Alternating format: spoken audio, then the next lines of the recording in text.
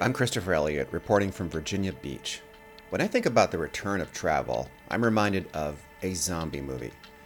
You know how a favorite character will disappear in the movie and then show up at the end, and you wonder, did he turn or didn't he? Well, now as the travel industry comes back, I'm wondering the same thing.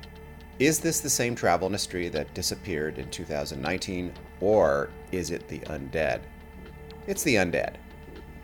And you know, people are acting like it's the same old travel industry. They're giving the same old advice about summer vacations, and they really shouldn't. I just met with the head of economic development in Virginia Beach. The city's hotel industry survived the pandemic with hotel occupancy in the 60s, meaning that roughly 2 out of 3 hotel rooms were booked. In Washington, D.C., the number is inverted. Only 1 in every 3 rooms is occupied. Some places are doing better than others. I call this the myth of the even recovery. The travel industry wants you to think everything is coming back in tandem, but it's not. How about airlines? You've probably heard about the record crowds at the airports this Memorial Day. Just yesterday, the TSA reported 1.9 million travelers on the Friday ahead of the holiday weekend. That's the most since March 2020. But air travel is a long way from returning. In 2019, the TSA screened an average of 2 million passengers per day on average. Airfares are still 22% lower than they were at this time in 2019. Experts predict the airline industry will lose $48 billion, that's billion with a B, in 2021. Confused yet? Well, I am. You know, I've been reading all the stories about rising travel prices too. But look closer. They're almost all anecdotal.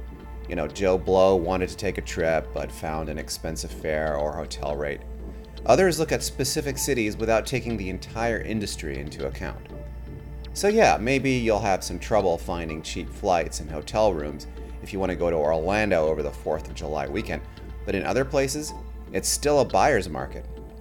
On average, hotel occupancy rates are hovering at or below the 60% mark. Smith Travel Research, the hotel research firm, also notes that average daily rates in the United States are $115. That's down almost 14% from 2019. Almost no one is talking about this because it's complicated, and it's a nuanced story. In some markets, prices are rising, but in others, they're stable, and in some, they're falling. Journalists prefer to tell stories that are simple and sweeping. Prices are going up, so buy now, or prices are falling, so wait to book. But maybe the worst myth of all is that the worst is over. Debunking that one is easy. Take a quick look at the daily new COVID cases. Do you remember the various times when all the pundits said, the worst is over? I think the first time I wrote those words was in early March 2020, and then again in June and October, and then again this March. And the truth is, no one knows. And that means all of the travel experts telling you that you should book now, they could be wrong. If you're thinking of visiting a place like Argentina, Malaysia, Nepal, or Uruguay, they're definitely wrong. COVID cases there are out of control at the moment. The worst may be over in your state, but the world has a long way to go. Look, we aren't dealing with a predictable or normal travel industry anymore. Travel died in 2020, and now it is, for lack of a better term, undead. It looks a lot like the travel industry we knew, but something is definitely off.